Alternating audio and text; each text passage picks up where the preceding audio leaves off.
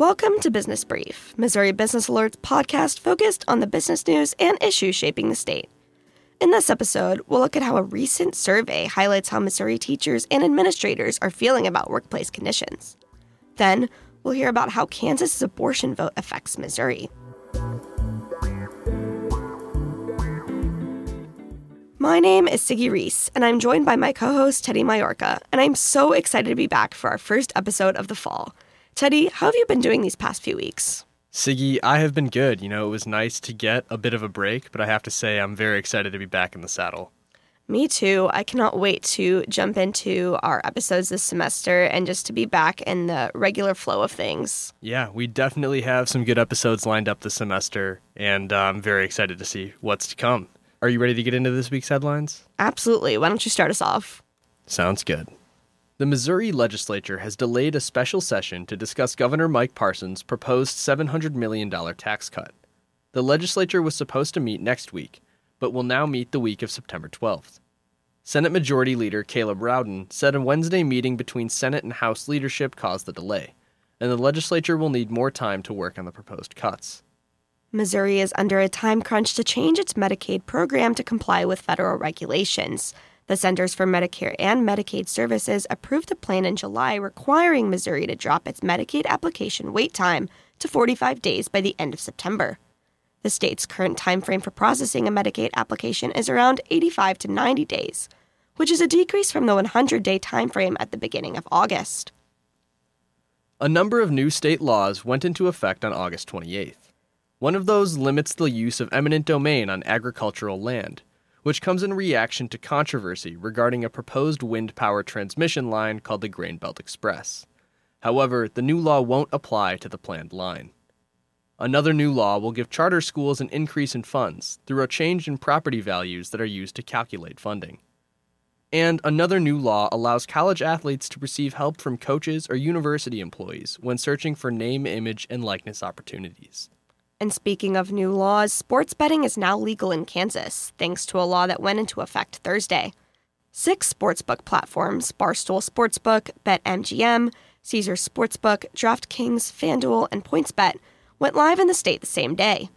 Meanwhile, sports betting is still illegal in Missouri, so Missourians who wish to participate will have to cross state lines.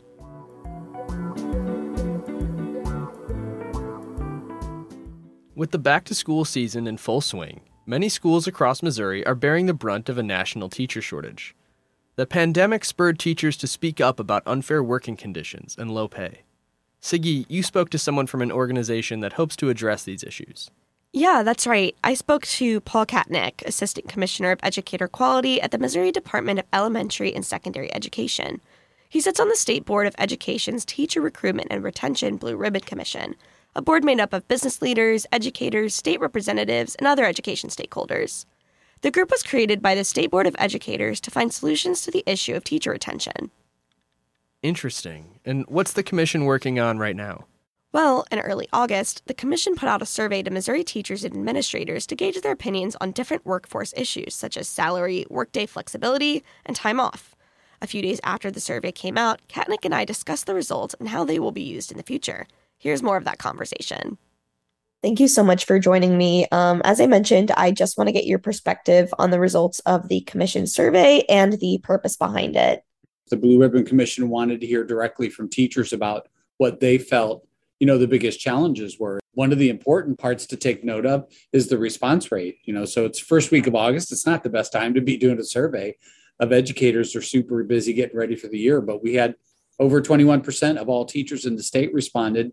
Nearly, over 15,000, over 900 principals. That's 41% of principals in the state. And then over 350 superintendents, which is nearly 50%. So we got a really good representative sample. It was all across the state, all different kinds of schools, all different regions. Yeah, sure. My question is for you, what were the most important, noteworthy takeaways from the results of the survey?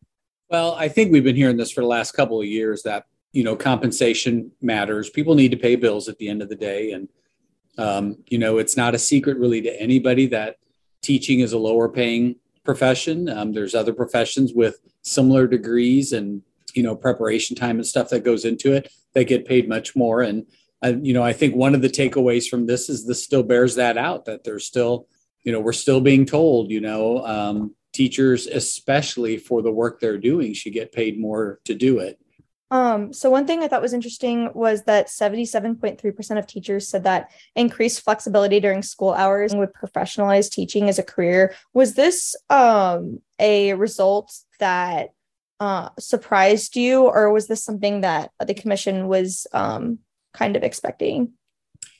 We've been kind of hearing this as well. And I think what people forget is that, they think the teaching profession is an adult in a room with kids and, helping kids learn. And that is a big part of the teaching profession, but it's not the only part. In order to do that with a classroom of kids, there's a lot of planning that has to go into it. There's a lot of assessing about whether the kids learned it or not. There's a lot of replanning. There's a lot of social skills that get taught as a part of teaching. And all of that stuff takes some preparation time and some reflection time. And right now, the profession really doesn't provide for that. And so it's the reason that many teachers, I did when I was a teacher, were doing that at 8, 9, 10 o'clock at night. And if you have your own kids, it's after they go to bed. You're doing that in your evening time, and then you're back in the classroom with kids the next day. And so I think it's possible one of the things this is telling us is that other professions have built-in time for all parts of the job, and that maybe teaching could grow a little in that area. Yeah, definitely. So my next question is about some of the data regarding salaries. So 60.8% of teachers said that a requirement that districts use teacher evaluation to inform teacher salary increases would cause them to leave their position.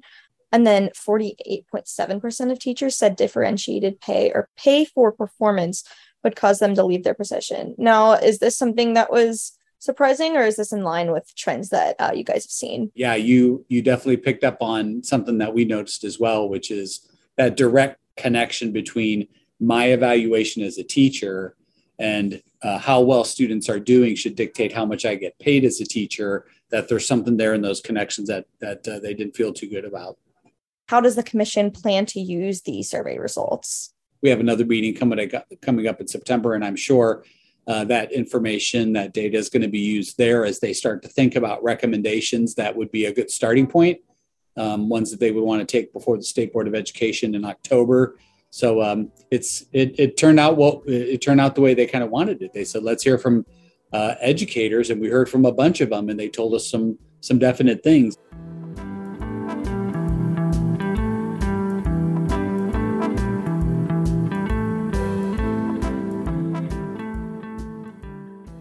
For our next story, I'm joined by Missouri Business Alert reporter Skylar Rossi, who recently covered what last month's abortion vote in Kansas could mean for Missouri. Skylar, great to have you on. Thanks so much. Glad to be here. So, what did you report on in your story? Well, after Kansas overwhelmingly voted to support abortion access in the state at the beginning of August, I wanted to know what sort of impact that might have on Missouri, especially since the states have similar political leanings. Both voted Republican in the previous 6 presidential elections, and there have been Republican supermajorities in both states' legislatures for at least 20 years. I had heard that some other states were planning to put abortion access up to voters, and that a majority of Americans wanted to vote on the issue, but I wasn't sure what that may look like in Missouri or whether something was in motion. Huh, interesting. And to be clear, the abortion laws in Kansas and Missouri are not the same, right? Yes, in Kansas, the Constitution guarantees the right to abortion. Voters were asked whether to remove that right from the Constitution, and they voted to protect it. In Missouri, most instances of abortion are illegal. So for the purposes of this conversation, we're talking about the possibility of a ballot measure to restore abortion rights. Got it. And what's the process for getting a petition on the ballot in Missouri? So generally, a group has to collect enough signatures to represent 8% of legal voters in 6 of the state's 8 congressional districts. I spoke to Jake Hasselstwart, a political science professor at the University of Missouri, about this. He says it takes a lot of coordination and money to build a successful ballot petition, organization that's often not possible with grassroots efforts. Also, funders and organizers for these proposals are often similar across state lines. I see. So the same groups that funded the initiative in Kansas could have a role in Missouri, too? It's possible. The groups that funded the pro-abortion side in Kansas included 1630 Fund and Planned Parenthood. Billionaire Michael Bloomberg and director Steven Spielberg also funded the initiative. Okay. And what's the history of ballot petitions in Missouri? Have they been successful before? Yeah, so there's been many efforts brought in front of voters over the past few years via ballot petitions. Missourians have voted to overturn the state's so-called right-to-work law, expand Medicaid access, and legalize medical marijuana. And in November, an initiative to legalize recreational marijuana will appear on the ballot. Interesting. Has there ever been an effort to get an abortion proposal on the ballot? There was actually an abortion referendum petition in 2019 after lawmakers voted to make abortion illegal after 8 weeks. Secretary of State Jay Ashcroft initially rejected the proposal, but a court eventually ordered him to approve the measure. At that point, though, there was only 2 weeks left for organizers to gather signatures, so the petition never made it in front of voters. I see. So when would a new petition emerge, if it does? There's no chance for an abortion initiative to appear on November's ballot since the deadline is long past, so the earliest a measure could appear is next year. The Secretary of State office said it will begin processing proposals after this year's general election. Do you think that groups would wait until the big presidential election year in 2024? They could. Groups certainly have in the past in hopes of getting more voters to the polls. But also, the Kansas vote proved that people are likely going to show up to vote on abortion access no matter when it is. In August's election, about half of the state's registered voters cast ballots. Typically less than 35% of voters show up during its primary elections. Wow, that is a huge increase. Are Missouri groups taking any action right now? Yes, one advocacy group called Pro-Choice Missouri is working to build back access in the state. Recently, the group helped to pass a new law in St. Louis that allocated funding to people seeking to travel out of state to receive abortions. Also, a representative for the American Civil Liberties Union of Missouri told me over email that the group is still fighting for access, whether at the ballot or day-to-day. Well, Skylar, thanks so much for the conversation, and make sure to check out Skylar's story on MissouriBusinessAlert.com. Thanks, Teddy.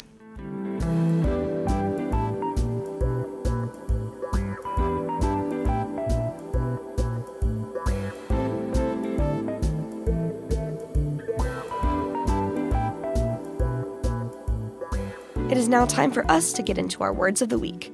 Teddy, what word do you have for us this week? Siggy, this week my word is minor leaguers. Okay, gotcha. And I'm assuming you mean minor league baseball. Yes, that's correct. So, the Major League Baseball Players Association sent minor league baseball players authorization cards on Sunday, which would allow them to vote on becoming members of the union.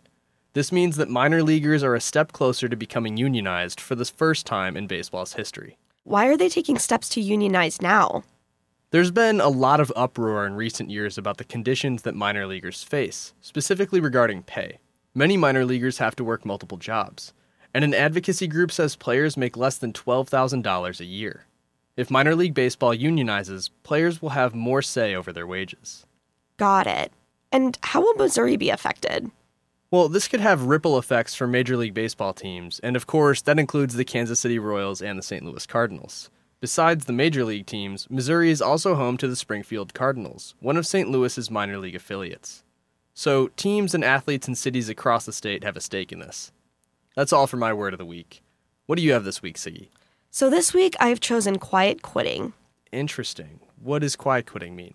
Well, it doesn't exactly mean quitting. It's a term people are using to describe stopping working more than necessary at their jobs and refusing to do unpaid tasks. So it's not so much leaving a job as it is becoming less engaged with work and taking needed time for oneself and for one's mental health. Okay, so why is it in the news now? So the term gained traction on TikTok this summer, where a lot of workers have discussed their personal experiences. As Gen Z begins to join the workforce, conversation surrounding burnout and employee treatment is rising. There's currently a lot of controversy regarding quiet quitting. Interesting. And why's that?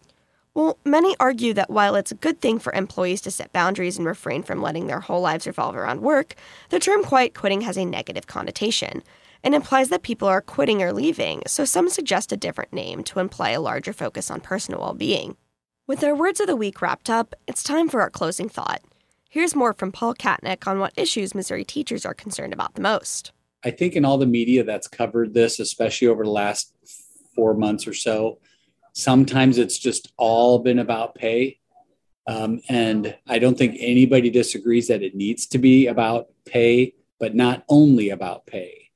I think a lot of what I've heard and the data, I think, shows little signs of this, is that being respected as a profession and feeling the support of not only your colleagues and administrators, but your communities of parents, other folks in the community matters a whole lot too. And I'm not sure the last year or two that's felt so much like that. Well, that is all for this week. Thank you to the M33 Project for providing music for this episode. For my co-host Teddy Majorca, editors Cole Miller, Katie Quinn, Skylar Rossi, and Michael Stacy, I'm Siggy Reese, and this has been Business Brief. Thank you for listening, and we'll talk to you next week.